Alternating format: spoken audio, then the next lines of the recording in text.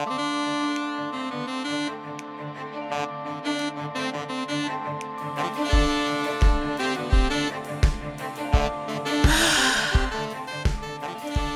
now, see, ever since you brought up the intro thing, now I'm like, do I even know what an intro is? I don't have...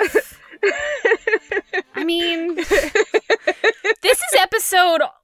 Maybe... We're closing in on 100. I've done 100 of these motherfuckers, and I'm like, I don't need... Like, is it an intro, or do I just say word soup?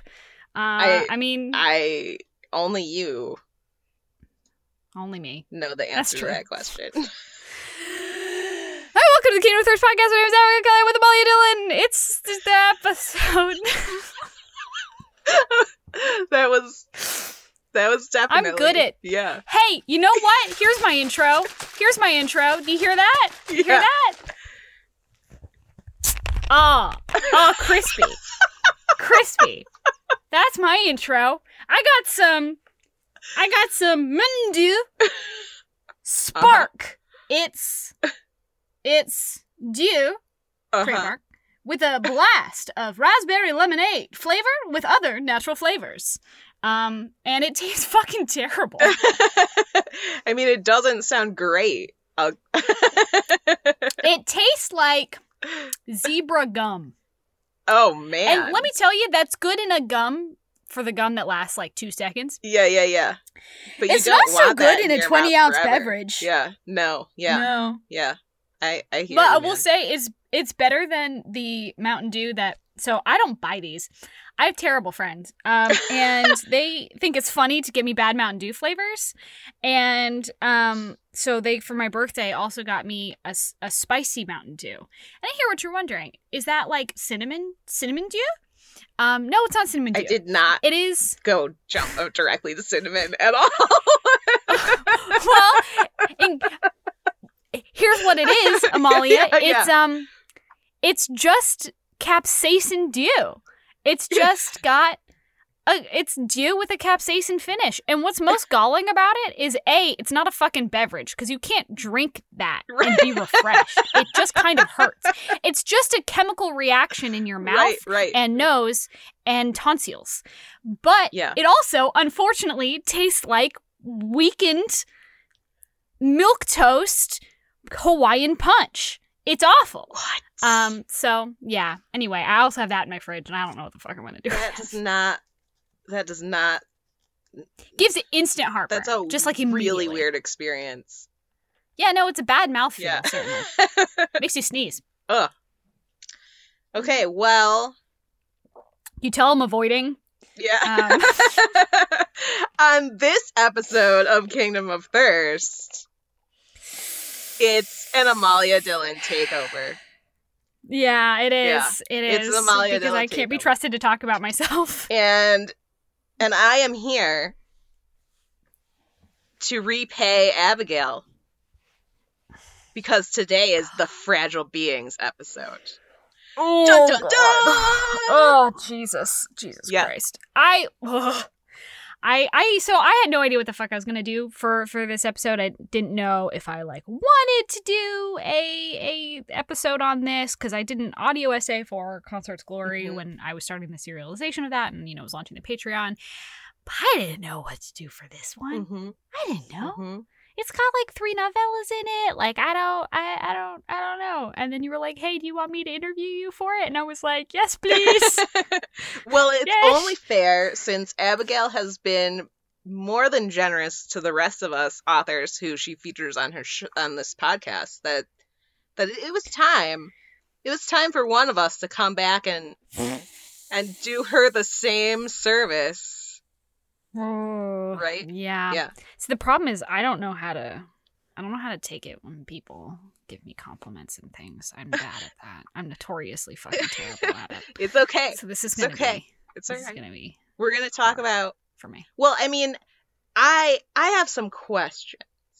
Okay, I would love to hear Yeah. your questions. First, I want you to tell us a little bit more about Fragile Beings. Just generally, for the people who are just joining us, the casual listeners who just, this one episode caught their eye. Yeah, okay. So technically, this is the first release in the New Protectorate series. This is a collection of 3 novellas that are called the New Protectorate Stories, and each one was published as a serial, a mini serial on my Patreon, and they run from 6 to 10-ish chapters, more or less, if we're including the epilogues. Absolutely. And they are paranormal, near future. They are full of fun tropes like fated mates and only one bed and snowed in and all the feral man has to be domesticated. Yeah, nothing but the best. Nothing but the best stuff. And they all sort of together act as a prequel to Consort's Glory, which comes out August 6th. So Fragile Beings is already out now that you're listening to this. In our time, it's like 4 or 5 weeks out still, right? But, to them, go get it. It's out now. But each one altogether acts as a sort of prequel. The events of the world kind of intertwine loosely with the events of Consort's Glory, some of them more directly than others. And they kind of are a good intro, I think, into the world of the New Protectorate, which is a very complicated, very crowded place full of a lot of different people with a lot of different cool abilities and stuff.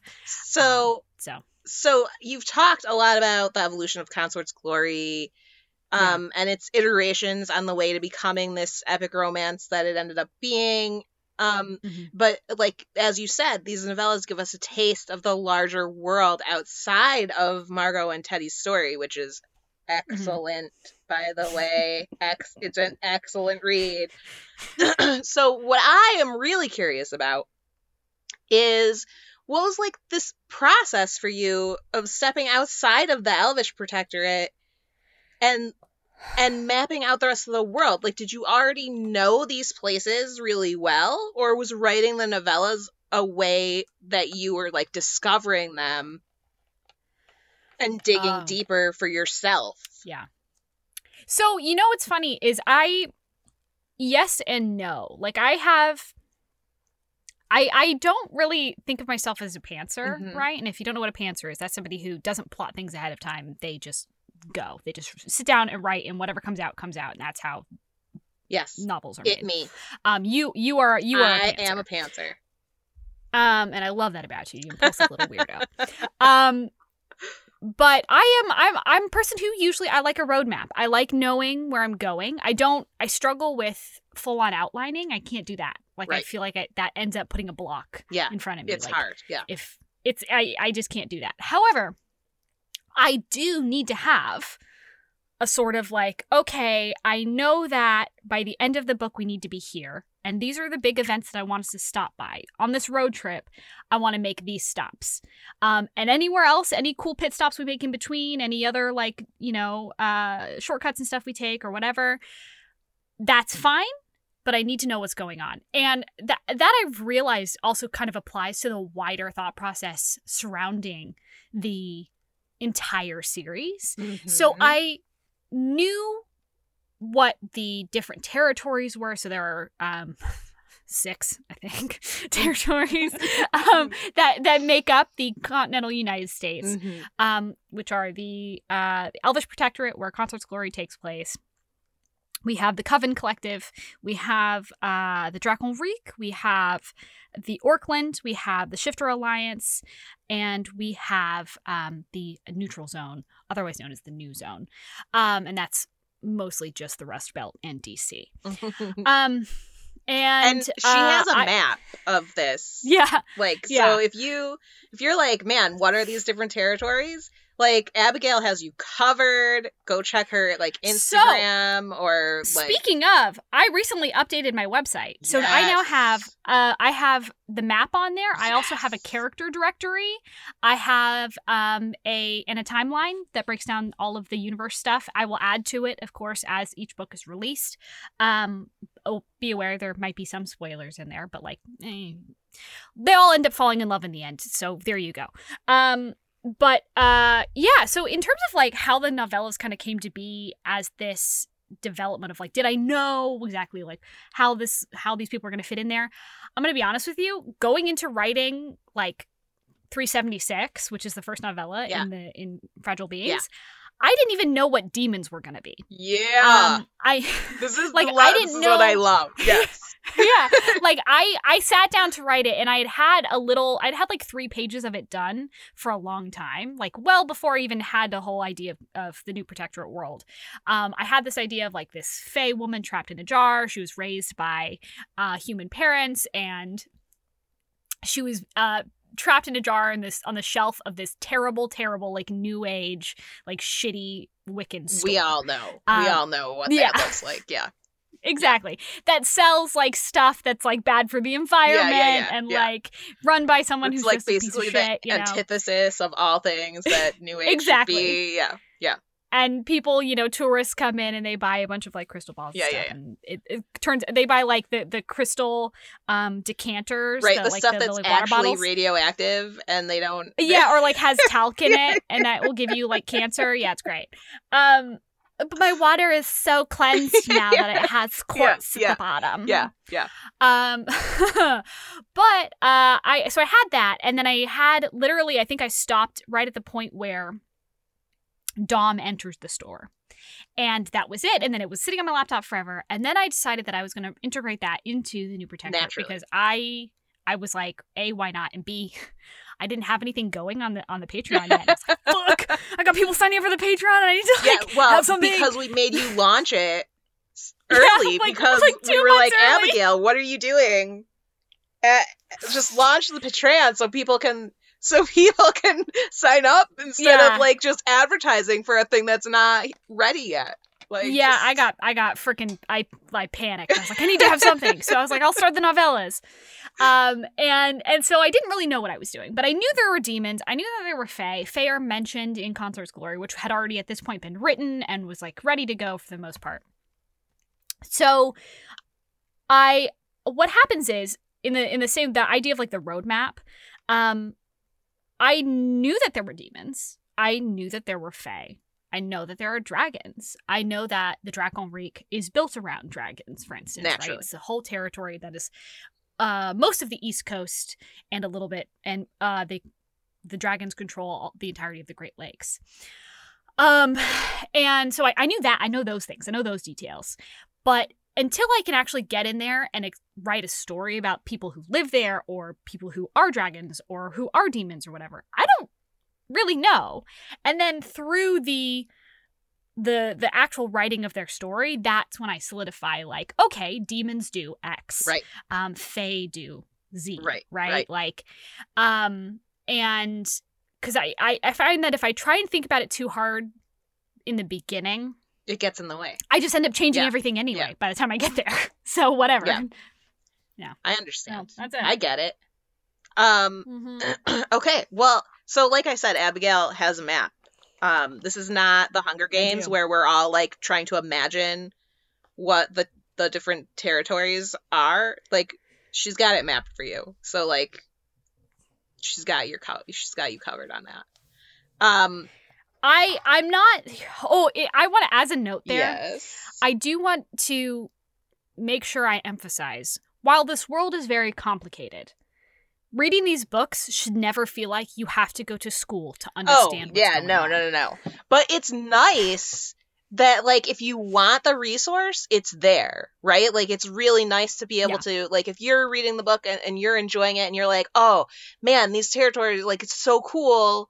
Like, I wonder what that actually maps to. Like, the resource is there for you to, like, go and look and, like, have the visual. And this is something that Abigail does awesomely, right? Like, first of all, she is phenomenal at, like, character design in the text, right? Like, character design is not a thing that I usually associate with the books, right? Like, it's not something that I usually am, like, thinking, like, that the author is doing good character design, but Abigail is doing great character design. Like, you get a real solid sense of these people and what they look like and who they are. And then not only is she great at the character design in the story, but then if you are on her Patreon or like following her on Instagram or on Twitter or whatever, like then you get her character art. And it's like the whole world, like it's so good.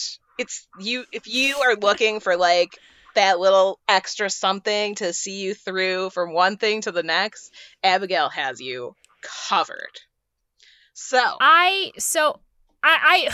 Yeah, it's funny because I never really thought I'd be able to synthesize those things. I always thought that if I wanted to do books, I'd have to give up doing art. It never occurred to me that I would be able to do both. And so it has been a really, like, wonderful, like, coming home feeling to be able to synthesize those things and have people really, really enjoy it. And not feel like I am giving something up to do one or the other. Because I for the longest time, right? Like it was either one or the other. Like going into art school, I couldn't be writing a book at the same time. And if I wanted to write a book, I couldn't necessarily, like, when I was trying to get traditionally published, it was like, well, I'm not going to be able to do my own cover. I just needed to divorce myself from the idea that I would have any control artistically over what my stuff looked like. Right.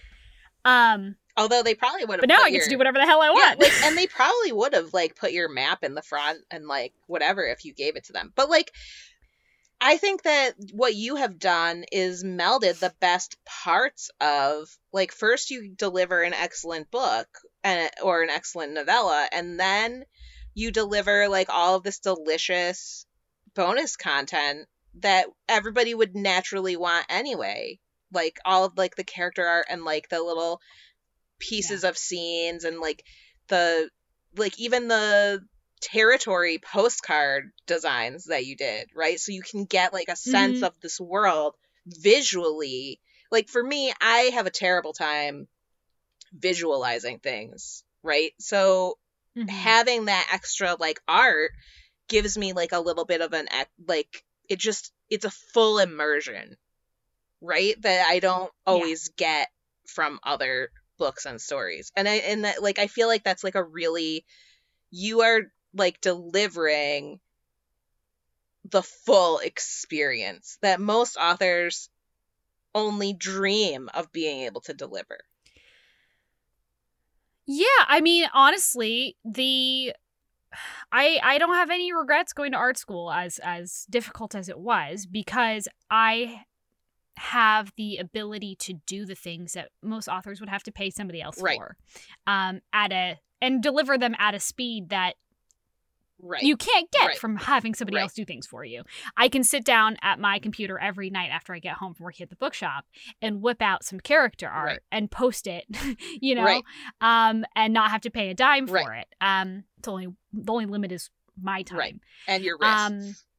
That has its own cost for sure, but I mean, I have the resources to fill out my world in any way I choose, and it's because I'm a mad directly from your head, right? Like, so it's not another artist's interpretation of what you described. It's like, this is what you described and how you imagine it. So we're getting a little bit of a closer understanding of what you, the author, are thinking. And I really, like, I just think it's so awesome. And the Patreon and following Abigail on social media is like 1,000% worth it. Like, just for that alone, I feel like it's like, get in there. So, I mean, you know what you're doing. I want to build a world that is full of color. And that is full of interesting people who can have any sort of relationship and who are trying to change their world in little pieces and little steps at a time. And all of those things add up to something big and beautiful. That is the ethos of the entire series. That is the ethos of my Patreon. That is the ethos of even this podcast, right?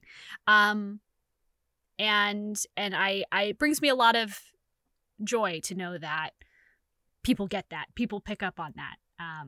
So it's really good. Okay, so we're going to talk about the individual novellas a little bit in Fragile Beings. Yeah. I had the great good fortune of being one of the earliest readers of each of these novellas. Oh, you poor soul, the typos you read. No, and like I loved it. And like every single time she delivered me one of these novellas, I like stopped basically everything and just like read the whole thing in like 24 to 48 hours, and like just that was my life. It was my life. It's so like I am so bad at this like delayed gratification thing where people are like, same. The whole idea that I gotta like hold stuff out on like my patrons and stuff like that I gotta do things in bits or as surprises. Listen, y'all, if I didn't have to do it this way, I would personally email all of you the moment I finish things. Listen, and this is something Abigail and I have in common because I am exactly the same. It kills me. Oh, God, it's awful. Sitting on things is the worst. I just want to share it with the whole world. So I'm really pleased that Abigail chose to at least share this stuff with me because I am not. Yeah. You get friend bennies. I don't have the patience to read things as a serial. Like, I'm sorry. I'm gonna be real with you. Real. Neither do I. Like, I know that's egregious considering I put them out, but I personally cannot fucking read serials. It's just too torturous. So. On that note, let's talk about Dom. Okay? Number 376. Okay, so we meet Abigail already talked about 376 and how like we meet what is her name? I wrote it down. Okay, we meet Charlotte when she's on the shelf inside of this terrarium where she's like been like miniaturized and she's trapped. It's like the bottle city of Kandor. But like, I don't know if you guys know anything about Superman. I'm sorry. Your nerd flag is waving high and beautiful. She's like trapped in this terrarium on this shelf in this store, and like just like bam, like even just that is like such a punch because it's like this is like what the fuck is going on? What is like how did this happen? And she's basically being held there as like a battery. Like they're gonna like someone is gonna buy her and use her in this little terrarium as a battery to power their own like creepy magic. So okay, that's like if that doesn't get you to want to buy this and read this, I don't know what will. But then we have Dom, the hero, right? And he is, as we talked about, he's a demon. He's a shadow demon, right? Shadow demon. Yeah.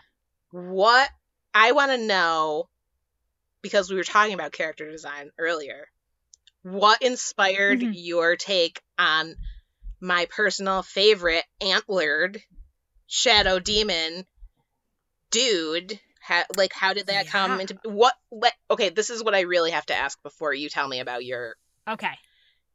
Did you ever see the Tumblr meme with the like giant, it was like this giant like metal sculpture of like this like hellish creature that's like in a yard somewhere, like and like that's like it's like a found object trash sculpture, and he's like this ginormous antlered monster, and then someone wrote like a whole fanfic thing about like how he's just like the neighbor of these super normal humans and their sons are best friends and and like he's got like the hell wife and the hell spawn and the hell hound and he always speaks in all caps all the time. Okay, God, I can tell by Abigail's face that she has never heard of this in her entire life, so it clearly did not influence her character design for Dom.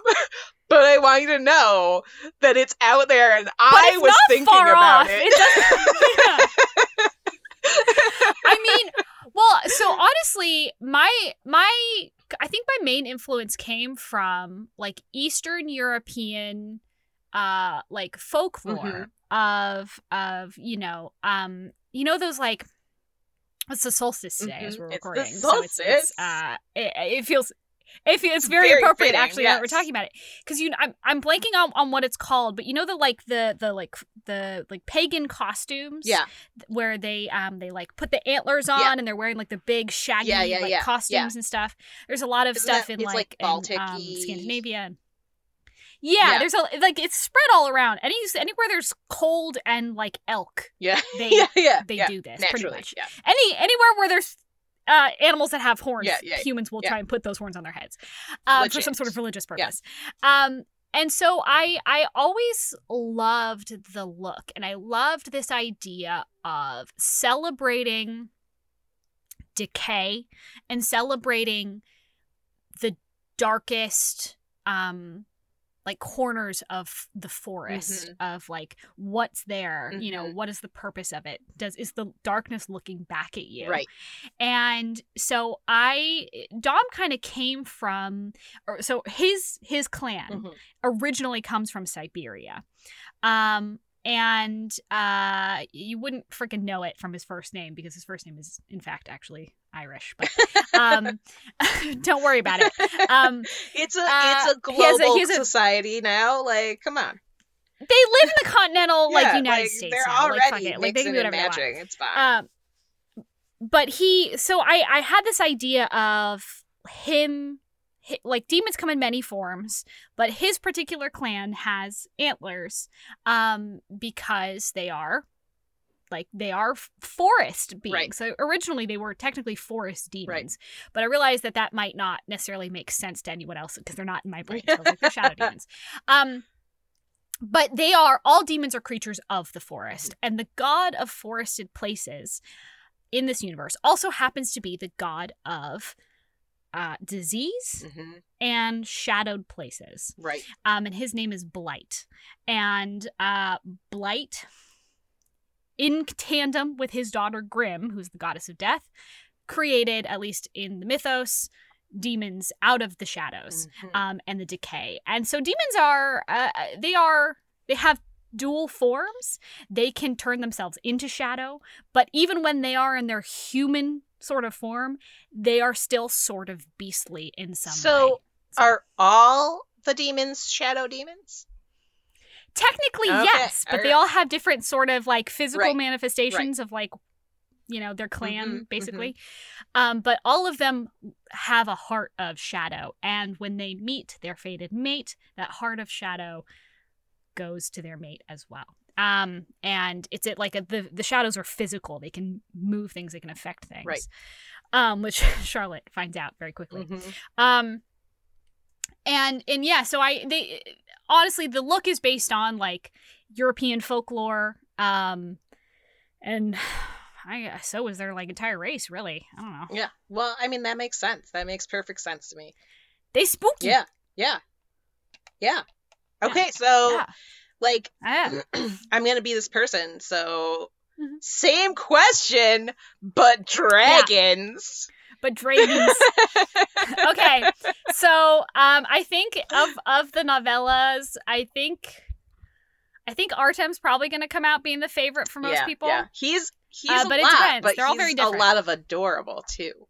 He's a lot of just like the most like golden child. Like, please, I just want to love like you. I'm gonna tell you my favorite Artem moment. It's not really a spoiler, I don't think. Yeah.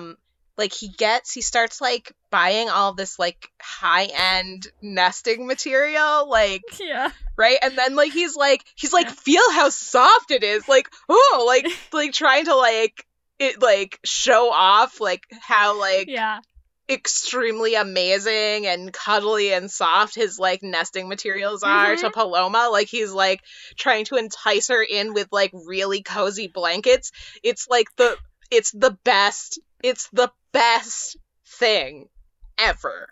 He is the So, okay, so talking about the roadmap, what I knew about dragons going into Riding Astray, which is the second novella in the book, is I knew that they were territorial, I knew that they were based on geese, and I knew that they really liked blankets. Oh my god, they're based on geese? Yes. What? I need to know.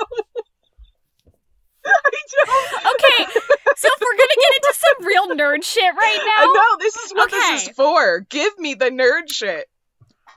So I have always had a fascination with how birds navigate their environment. Oh, okay. This idea, I think as a kid, I learned that they use like magnets or some shit in their brain to like figure out where to go. What the hell is that about? Yeah. So I've always had that in my mind. And when I'm trying to figure out how each race kind of, if they have a fated mate, like how the hell does that work? Like what's their whole deal? Yeah.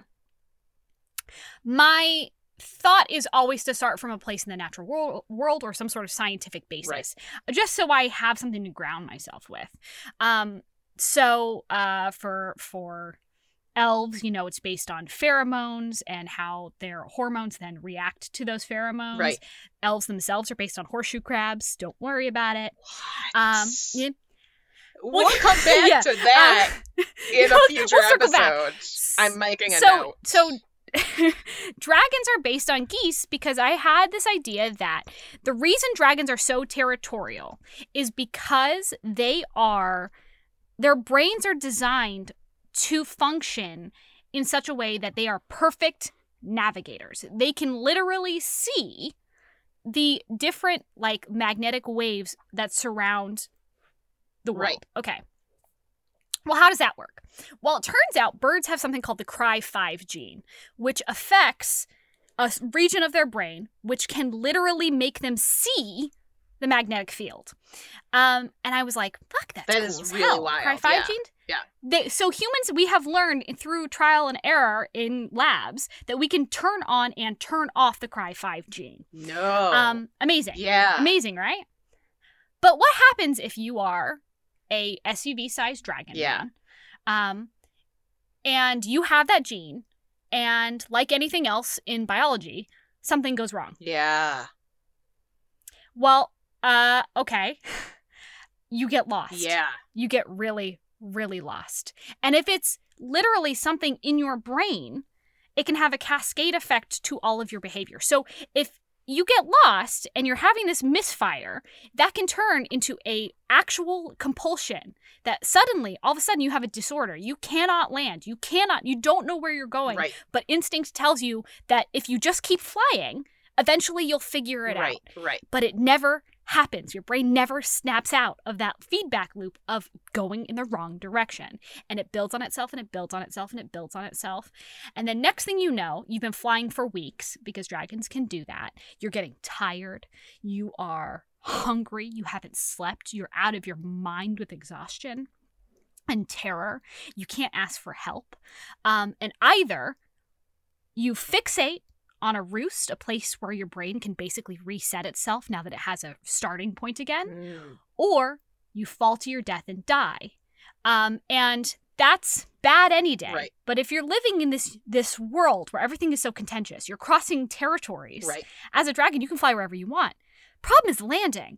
Even if you manage to land in a place that is safe and you can reset your brain and fix that Cry5 gene, right?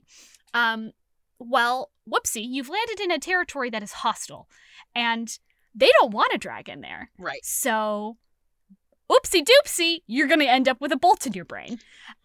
So yeah. That is kind of, and then from that nugget of like, okay, that's what can go wrong. That's something that can happen to dragons. What happens to a dragon who gets lost and then lands in a place that's hostile? Right.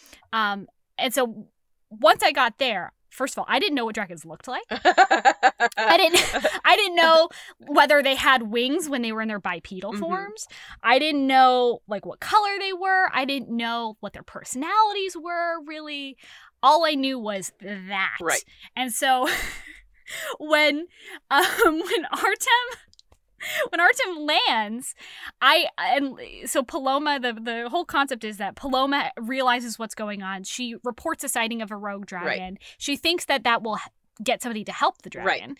What it actually gets is they're going to call, her town decides that they're going to call soldiers in to just take out the dragon because they're like, we don't want to fuck around with the dragon. Right. Like some random dragon. Yeah, a rogue dragon is a threat because, as you said, angry, frustrated, hungry, exhausted, out of their minds. Looking like, like you don't know what needing a territory to reset in. Like, yeah, that's all bad news. Bad news bears. Bad news. Yeah. And they got kids and stuff to look out for. Like, I don't hate the people of her town for their decision. I don't think it was the moral decision, but I understand. Right. Like, it does seem a little naive of Paloma, but we'll talk about that later. Yeah, Paloma's a wild woman. But she decides she's going to lure this dragon to her research station, which is very isolated. And she hopes that she can save the dragon's life because she feels like she has doomed this dragon to death. Right. And so she does that. And Artem is drawn to her home, and he lands, and he's in his dragon form. And we don't meet Artem the man until the next day. Right. And it was in that chapter that I had to make a series of decisions on what Artem would look like and who he would be. And I was like, fuck me. So I had to look up. So dragons, I was like, okay, I want them to be kind of like stealth fighters. As an aside there's an on-running joke, and I don't know if anybody else has picked it up yet, but there's an on-running joke in every single novel and novella, and that is that every supernatural creature in this series thinks that they are the baddest cat in town. Well, that is so definitely evident to me. Yeah, like Dom is like, no one loves or protects more fiercely than a demon. Artem's like, no, I'm a dragon, like nothing can take me out, don't worry about it.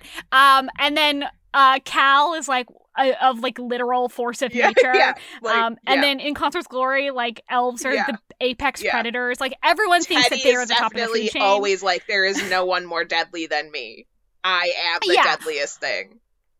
It in is all scenarios. Honestly, it makes me laugh every time I write it.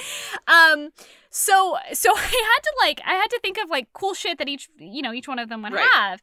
So I wanted the dragons to be long distance flyers, but also I wanted them to be stealth flyers. Right. So they're actually based on real technology for like fighter jets.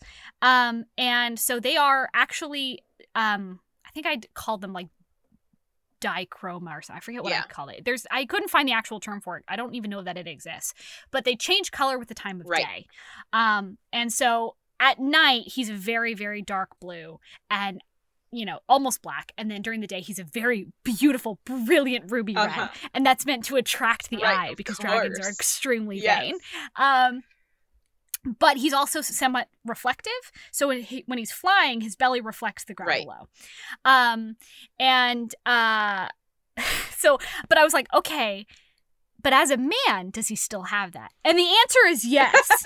He is red and blue, and he has wings, and he has tail, and he's got horns, and we love he's got it. Claws. And we love it. And he's sexy as hell, and he knows it. He looks like he belongs in a dragon boy band.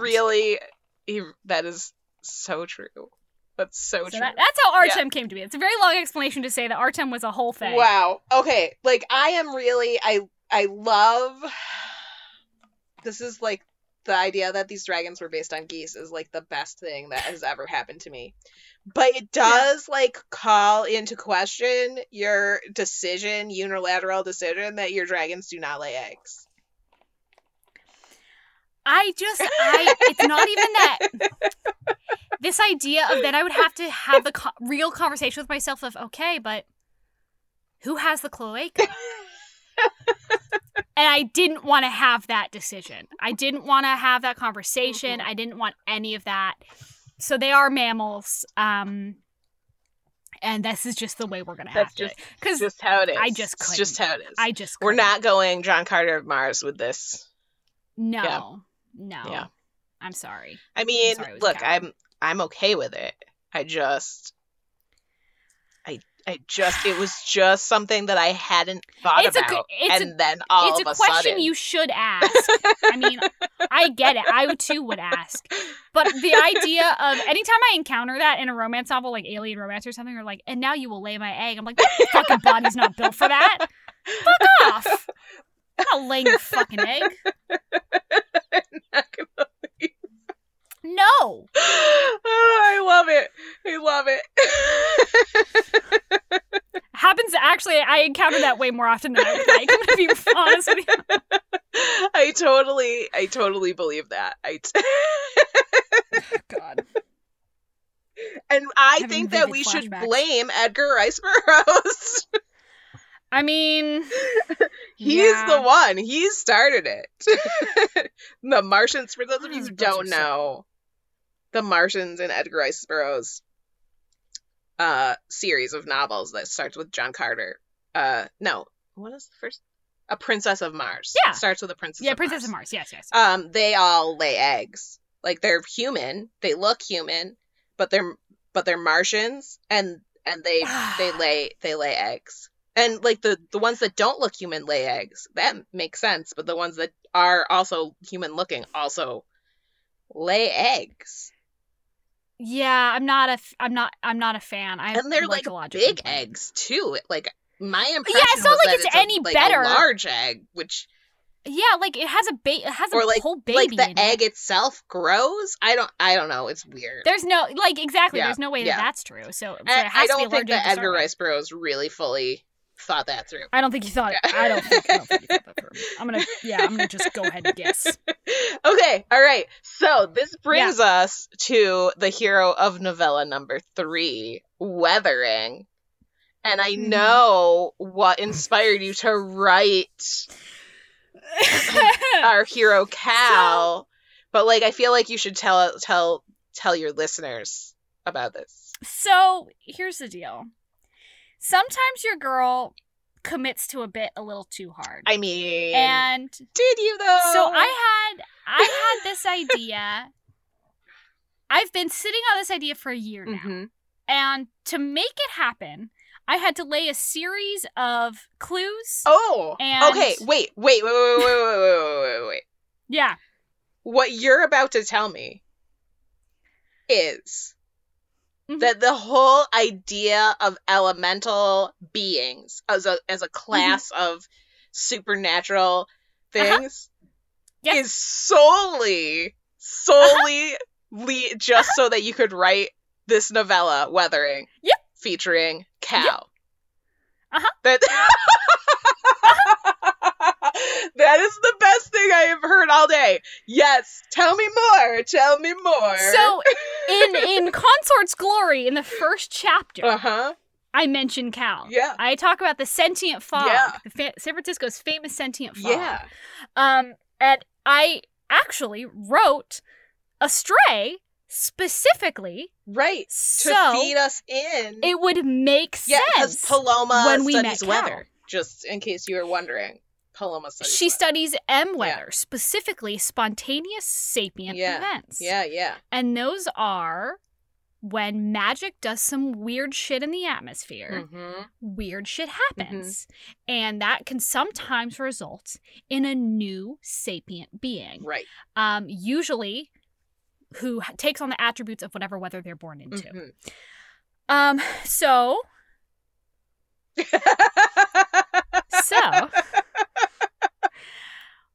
in Weathering, we meet my dear boy Cal. Yes. Also known as Calamity. Yes. And he is an elemental who has the the attribute he is literally fog. Right. He can turn into fog. He isn't all fog, right? Like San Francisco has like natural fog, but that's kind of his safe space. Yeah. He controls it. It lives in him. He has a symbiotic relationship with natural fog, but he can turn himself into fog. Sometimes he has a physical form when he wants to, but most of the time when we meet him, he prefers to be fog. And you know what, Sam? I too wish to be fog. Who wouldn't never want has to wear pants. Totally incorporeal and just like hanging out with Misty. no demands. Pretty much. And the whole point of this, the whole seed of this story, of this race that exists in this world, is based around a joke in San Francisco that started with a Twitter account in 2013. I believe it was 2013, called Carl the Fog. And so now we all refer to the fog that San Francisco is famous for as Carl. And Carl has moods, and people like to take pictures of Carl. Carl has books. And I have always found that so delightfully charming and cheesy. Right. And I thought it would be really, really fun as a like nod to San Francisco. Uh-huh. To have our own actual sentient fog. And then you bent the rules of your entire universe to make it happen. Yeah. This is amazing. Just because it made me laugh. This is amazing. This is what great art is. I think so. And to date, my greatest career accomplishment, Carl the Fog liking my tweet talking about the smut I wrote about him. Yes. And that then going into the mayor of San Francisco's social feed. So, you know. Wow. Yeah. Look at you. Look, make my that way. Is. I want to become like a San Francisco like cultural icon. I mean, I want to be featured in the San Francisco Chronicle. I feel like you're on the way. Like this is definitely you've made strides in that direction, I think. If I keep writing about San Francisco, eventually they'll have to notice me. We don't have very many, we don't have a lot of that. So I had this idea, and I did all this stuff to make it happen. The first chapter of Consort's Glory, we get a mention. I wrote the entirety of Astray, really all of Paloma's career is dedicated to explaining what the hell Cal is, essentially. At the end of her book, we have an example of a spontaneous sapient event. And that I wanted, you can read the novellas in any order, but if you read them in the order in which they are in Fragile Beings, so 376, Astray, Weathering, I think they make the most sense. Definitely, but I really wanted to lay the groundwork for this. So you understand that Cal is a being unlike any other in the world. He is a man literally made of magic and mist. And he came into the world in a really bad way. Because when there is a spontaneous event, there is also an explosion of magic. And when Cal was born in 1906, which might sound familiar to any of you who know a little bit about San Francisco's history, the UTA, the United Territories and Allies, which is the continental U.S. as we know it, was in the middle of a terrible, 100-years-long war. It was towards the end. But it was bad. And so San Francisco is the capital city of the EVP, the Elvish Protectorate, and they're at war, and all of a sudden this terrible natural disaster happens. So things were already bad, things got much, much worse. Cal's birth wipes out a quarter of San Francisco. Right. Kills over 3,000 people. Right. Bad way to start. Yeah. And he is taken in. He kind of wanders onto Alcatraz Island, which in this world is a religious center for the worship of the god Loft, who's the god of the sky. And he's taken in by acolytes of Loft, and they are not, shall we say, the warmest and fuzziest group of people. No. And he is with them for a year. And he is, they take care of him, but they make sure he knows that he killed a lot of people, and that he should feel bad about it. And then he's taken into Elvish custody for a year because it's a really, really, really tantalizing thing to have somebody in your territory who can just turn into fog and be anywhere and hear anything and see anything. The elves, when you read Consort's Glory and you meet the elves, it makes absolute perfect sense why they would have come for Cal. Absolutely. Of course they did. Of course they did. So by the time we meet him in the beginning of Weathering, he's a man who's really been through it, and he is known as a vigilante. He's known as kind of a cryptid. No one knows his name. People hardly know what he looks like. He is known as somebody who will save drowning people. He puts out fires and stuff, but he won't talk to anybody. No one knows anything about him. So he's become a legend. And Elise Sassini, who is a reporter and a writer, an author, she's decided that she wants to satisfy a lifelong obsession with the fog by writing a book about him. And she goes to do that. And she shall we say, makes contact with the fog to get his attention. Yeah. And he is like, what the fuck do you want? Okay. All right. So on this topic, Elise is a weather witch. Yes, she is. And also Margot is a witch in Consort's Glory. But so it's really nice that we have a witch in this novella collection to like give us, like, get us a little used to the idea of what these witches are doing. And she's an average witch too. She's not bodaciously powerful. She's not without power. Your normal everyday witch. Yeah. Right? Okay. Yeah. So she's a weather witch who has gone into journalism. Mm-hmm. Yes. Like, is this like a normal thing that like somebody who has like an affinity to whatever their witchy power is to like go into like a field that's kind of unrelated? Yeah, I mean, I think it's the kind of the same thing as like people who are born really, really like musically talented don't all become musicians. Yeah. Okay. You know, like just because like you're really, really, really good at the piano doesn't mean you then go on to become a pianist. Right. Elise in particular was raised by a veteran reporter. Mm-hmm. He's the most famous crime reporter in San Francisco. He's based on a real person. Who's amazing. Okay, all right, and, okay. You getting every nod in that you can get for San Francisco. You know, I love San Francisco. I didn't know that Weathering was going to turn into a tour of Abigail's favorite places in San Francisco, but it really did. This idea of like, I didn't think that in a real world populated with so many people who can do so much, everyone would be locked into what their special ability is. Right. Like, it just didn't make sense because honestly, weather witches are probably pretty common. Yeah. Right? Like, in the grand scheme of things, probably pretty common. Healers, not so much, but there's a very specific reason for that. And then, also, she's not super powerful. Like, maybe if she was a Gloriana, which is like the highest level you can be, maybe then she would have gone into something. Yeah.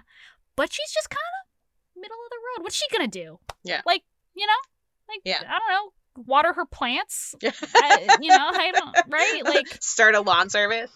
Yeah, like she can do some magic. Okay. Just like, some people can paint. What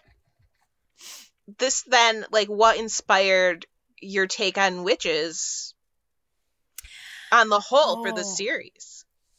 So that is really an interesting question because that came up recently because the second to last chapter of Consort's Glory that came out as of this week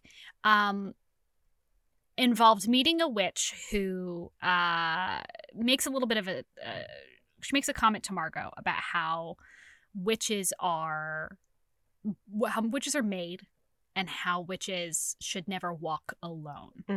And that is, someone pointed it out, was like, I love this line. And it was so good to see because actually that's where this entire universe started.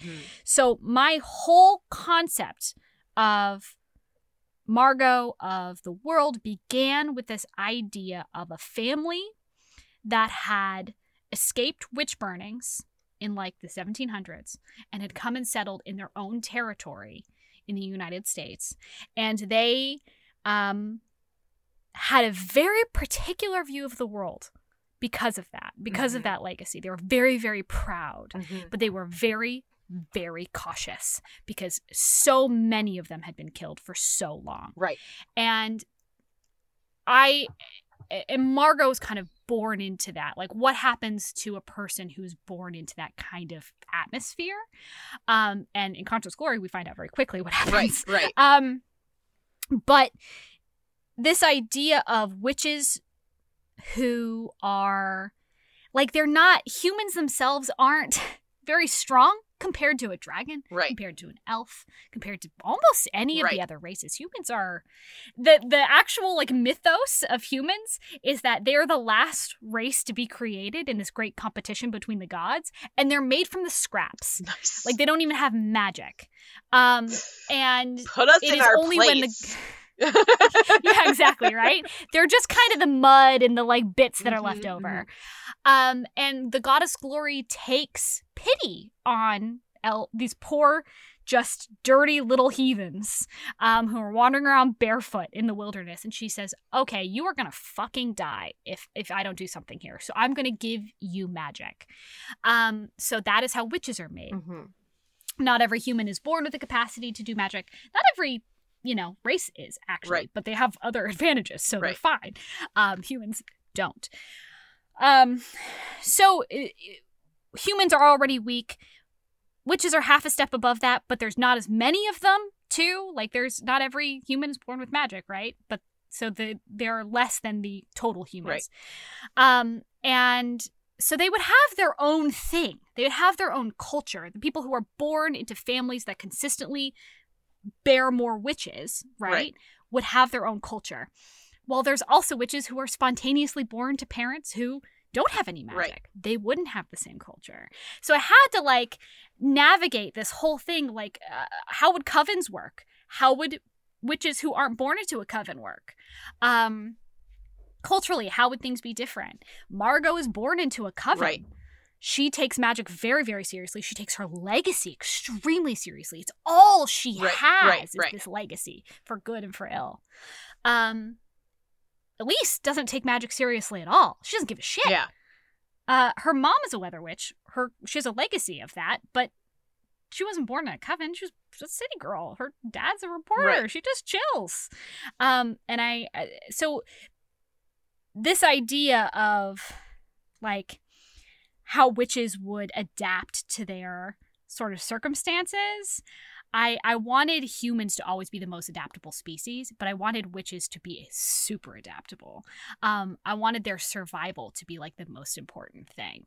And I don't know. I really love witches. It's such a fundamental part of the universe that I can't divorce. The witches need to survive from everything else. Yeah, well, no, but this is really, this answers another question that I had, which was, I mean, we have Paloma, she is an errant. I say errant. She is an errant, which means that she doesn't have any magic. She's just a regular Joe, normal. She's a normie, right? Yeah. So, and we see her behavior contrasts against Elise's, where Elise, she recognizes the risks she's taking in any given moment, right? Yes. And coming from a culture, a world that you've built where witches are basically survival is the number one mood, right? That makes sense that she's aware, she's hyper aware of the risks that she's taking, but then she still takes the risk anyway, right? Whereas Paloma feels like she's all impulse, right?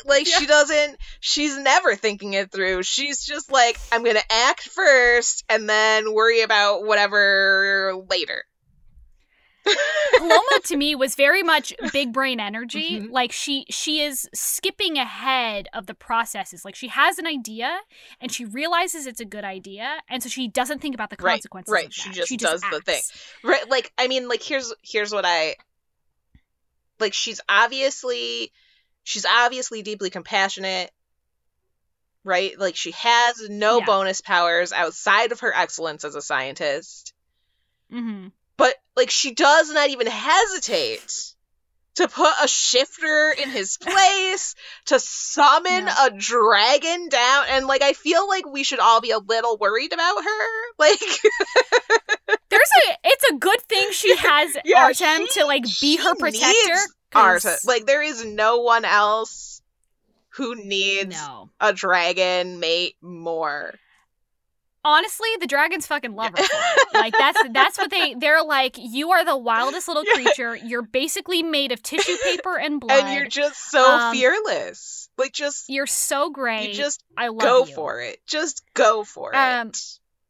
I thought that, in a world where everything is bigger and badder than you, either you act or you die, right? You shrivel up and you just make nothing of yourself. I think that there is a certain level of, Paloma is very much aware that she is basically nothing compared to even a witch, right? She has no ability, she has no claws, like I said, tissue paper and blood. She's just kind of, she's super vulnerable. Either you can let that state, you can let that weakness rule your entire life, or you can just say, well, I'll be weak anyway, might as well take the risk. Like Paloma definitely is not ruled by fear. She's lonely as hell. And she's got anxiety. Yeah. But I also know that, like, as someone with anxiety and as somebody who knows a lot of people with anxiety, we make a lot of really impulsive decisions because if we overthink it, we'll never do it. Right. It's easier to just make the decision and do the thing than to agonize over making the decision leading up to doing the thing, because then you're going to talk yourself out of it. That's her in a nutshell. And she realizes kind of afterwards, and she's like, what the fuck did I do? Because it's worth noting that Paloma, although very, very smart, doesn't really know anything about dragons. Yeah. She's never met them before. She's never met a dragon. And she doesn't realize that dragons can be very, shall we say, decisive. And boy howdy is Artem. He's got a great smile. He's easy, he's good. He's a good laugher. He's very calm and relaxed all the time, but he's decisive. And he has decided that Paloma and Paloma's house and Paloma's mountain are his. And he's kind of willing to go on the charm offensive to make that happen. But he's not going anywhere. Yeah. Man. No, but his story is really, it is a standout. It is a standout novella. Like, all of these novellas are really good, I think. Like, in all of them, for me, I felt one of the strengths was that all of them opened the world up a little wider, right? So, like, each consecutive novella gives us a little bit more of the world. Like, we grow along with these stories. And then leading into Consort's Glory, it's like, I feel like it's going to be such a great experience for readers. So, like, really, really, please make sure that you pick up Fragile Beings, because it's such a good foundation for what you're going into. Like, it's just going to be, it's like little bites of delicious romance, and it's building your appetite for what is to come. Yeah, I think, the reason that these are being released so close together, honestly, I did want to push out Fragile Beings, because I wanted, not for them not being finished reasons, I realized that I wanted to have them on Patreon for a little bit longer, but I wasn't able to do that, and I'm not mad about it. It's fine. It works out either way. The reason I did originally intend to publish it around this time was because I wanted people to pick up, most likely they're going to pick up Consort's Glory first. Because I understand that not everyone is going to pick up a random novella collection from an author that hasn't. You all should. All of you. You should. All of you should because you're listening. Do it. But if you're just scrolling, right? If you're just scrolling through Amazon Marketplace or whatever, you're going to be like, okay, cool cover, but what is going on there? What I wanted was for someone who has just read Consort's Glory, who is like, hey, I really like this world, I want to know more about it. We get a very narrow view of the world from Consort's Glory because the book takes place over 5 days. Yeah. And it's very intense. It's a very interpersonal, loaded situation that's happening there, obviously. But world-wise, although everything in the series hinges on what happens in that book, we actually don't see much of the world. Right. We don't even get that many characters. Right. Because Margot and Theodore are so focused on each other. Well, I mean, as all early relationships are. Yeah. A little self-absorbed. And because there's, shall we say, a couple of ticking clocks over each of their shoulders. Yeah. And a bomb. So there's that. And so what I wanted was somebody who read that is like, what is going on in this world? I wanted them to immediately be able to go and click on something that would give them a much wider impression of the world and the people who live there. It's not just the super important people. It's not just the people who rule the territories. It's people like Paloma, who's just a scientist on a mountain. Right. And it's people like Elise, who's just a reporter, but who is integral to the fabric of the EVP. It's people like Dom, who, you know, he's a forest ranger, essentially, for the Orkland. And how does he fit in there? What's it like for him? I wanted all of that to kind of begin to fill out the tapestry of the world so that it feels like everyone is important, not just the big dogs, right? Like, I that's really important to me because me personally, I'm not that important. Right. Right? Like, you know, I'm never going to marry the president. Right. Like, thank God. None of us are. We're the majority of us in this world are all very, like, small actors. But on an individual scale, it's huge to each person. And also, I think in the ripple effect, the entire ethos of the series is that each one of these relationships is crossing another small boundary. Right. And as those boundaries are crossed, the world becomes a little bit less fractured. Right. That is the entire point of the series. The reason it's called the New Protectorate is because by the end of book 1, the actual territory, the Elvish Protectorate, has been fundamentally altered by Margot and Theodore getting together. Right. That then sends ripple effects across the entire world in big and small ways. And so yeah, I mean that's it.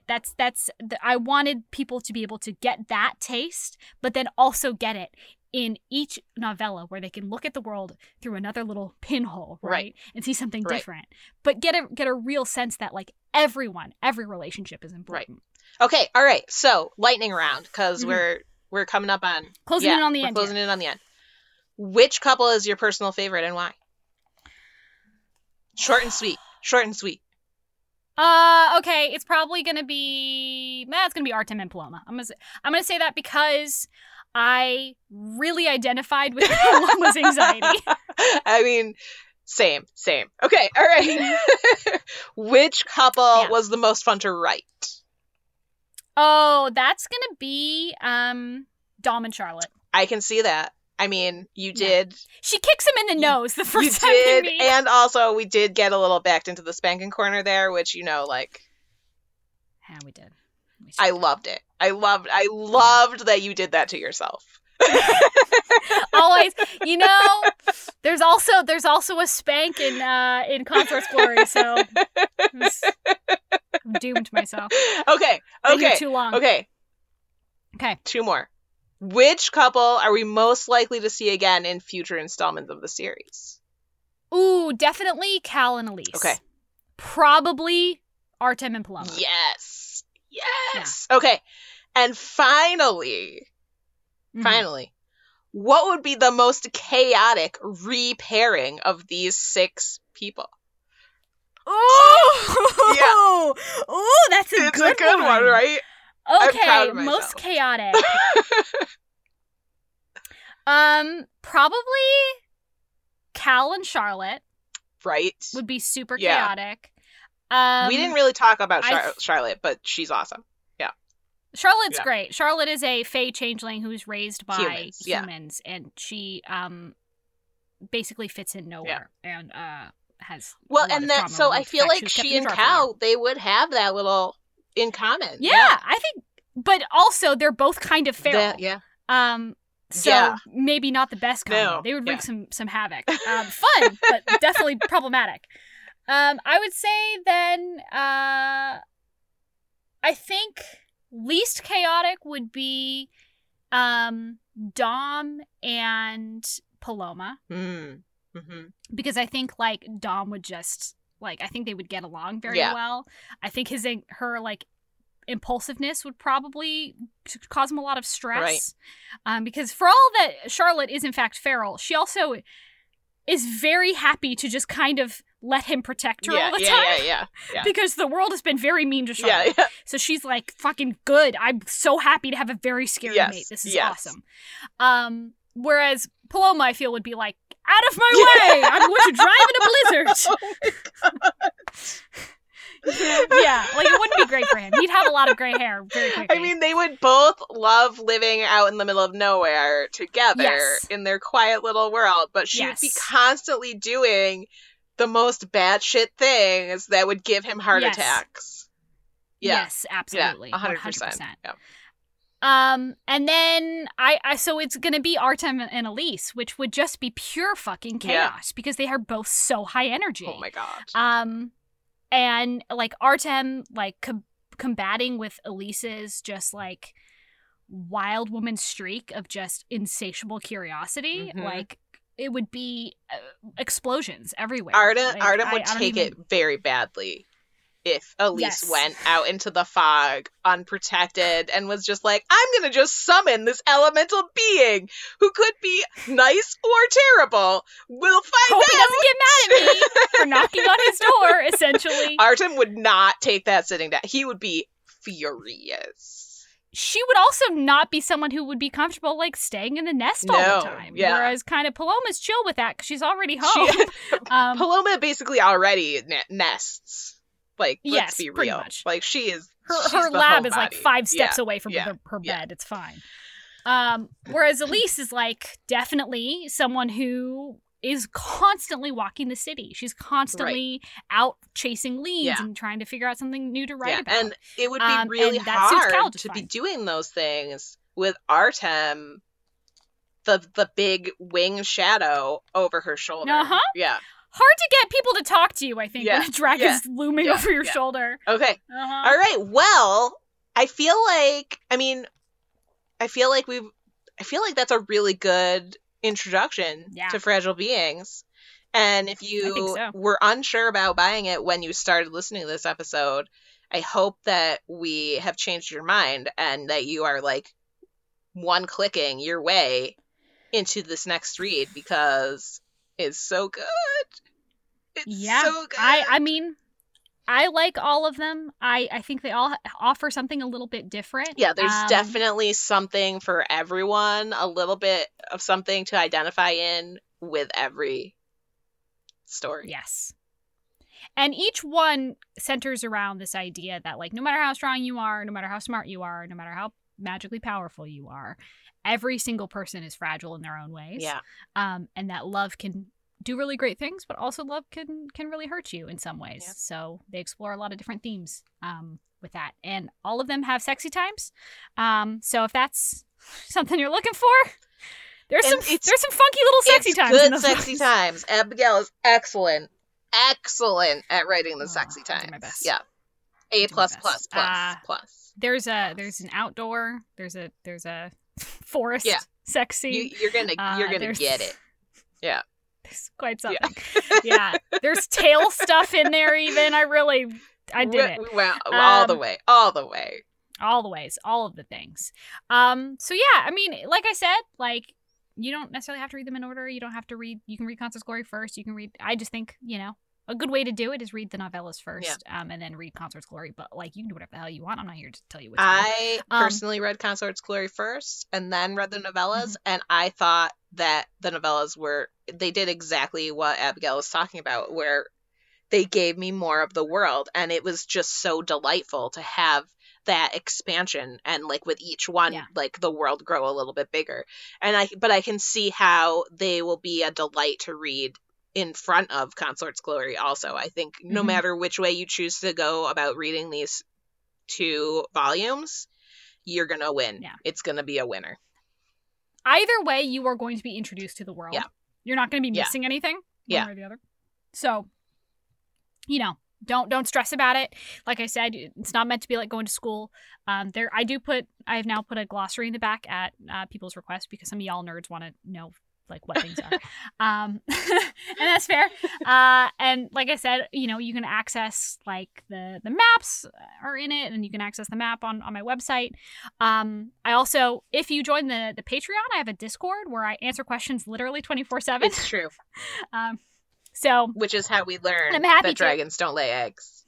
Just in case you were curious. Yeah. We've had a lot of very intense discussions.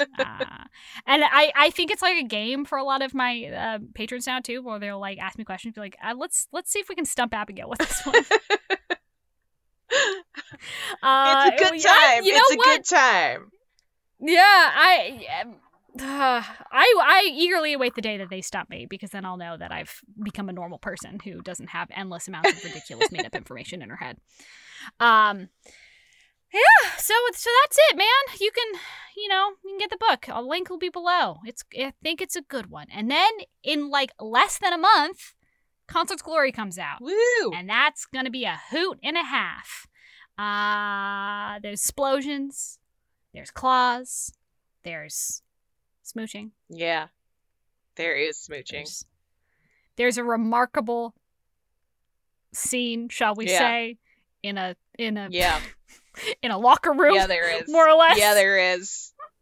Yeah, there is. Listen.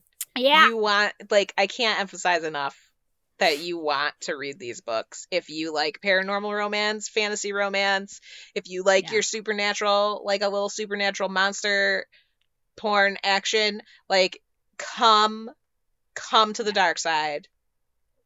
Get in on this series. You will not regret it. If you like heroes who are like super strong, but like also cinnamon rolls. Just absolute like cinnamon rolls, but like I cannot, but not boring cinnamon rolls. I feel like sometimes I can be kind of fucking boring. Like they all got a little bit of spice, and Teddy is one of those. He's got a very specific brand, and it's I love my wife. The best wife guy, yeah. Yeah, Teddy is the ultimate wife guy. I've been saying that for years. He's the ultimate wife guy. He is so excited for monogamy. He has been planning it his whole fucking life. He's ready for it. And Margot's over here like, what the fuck is happening?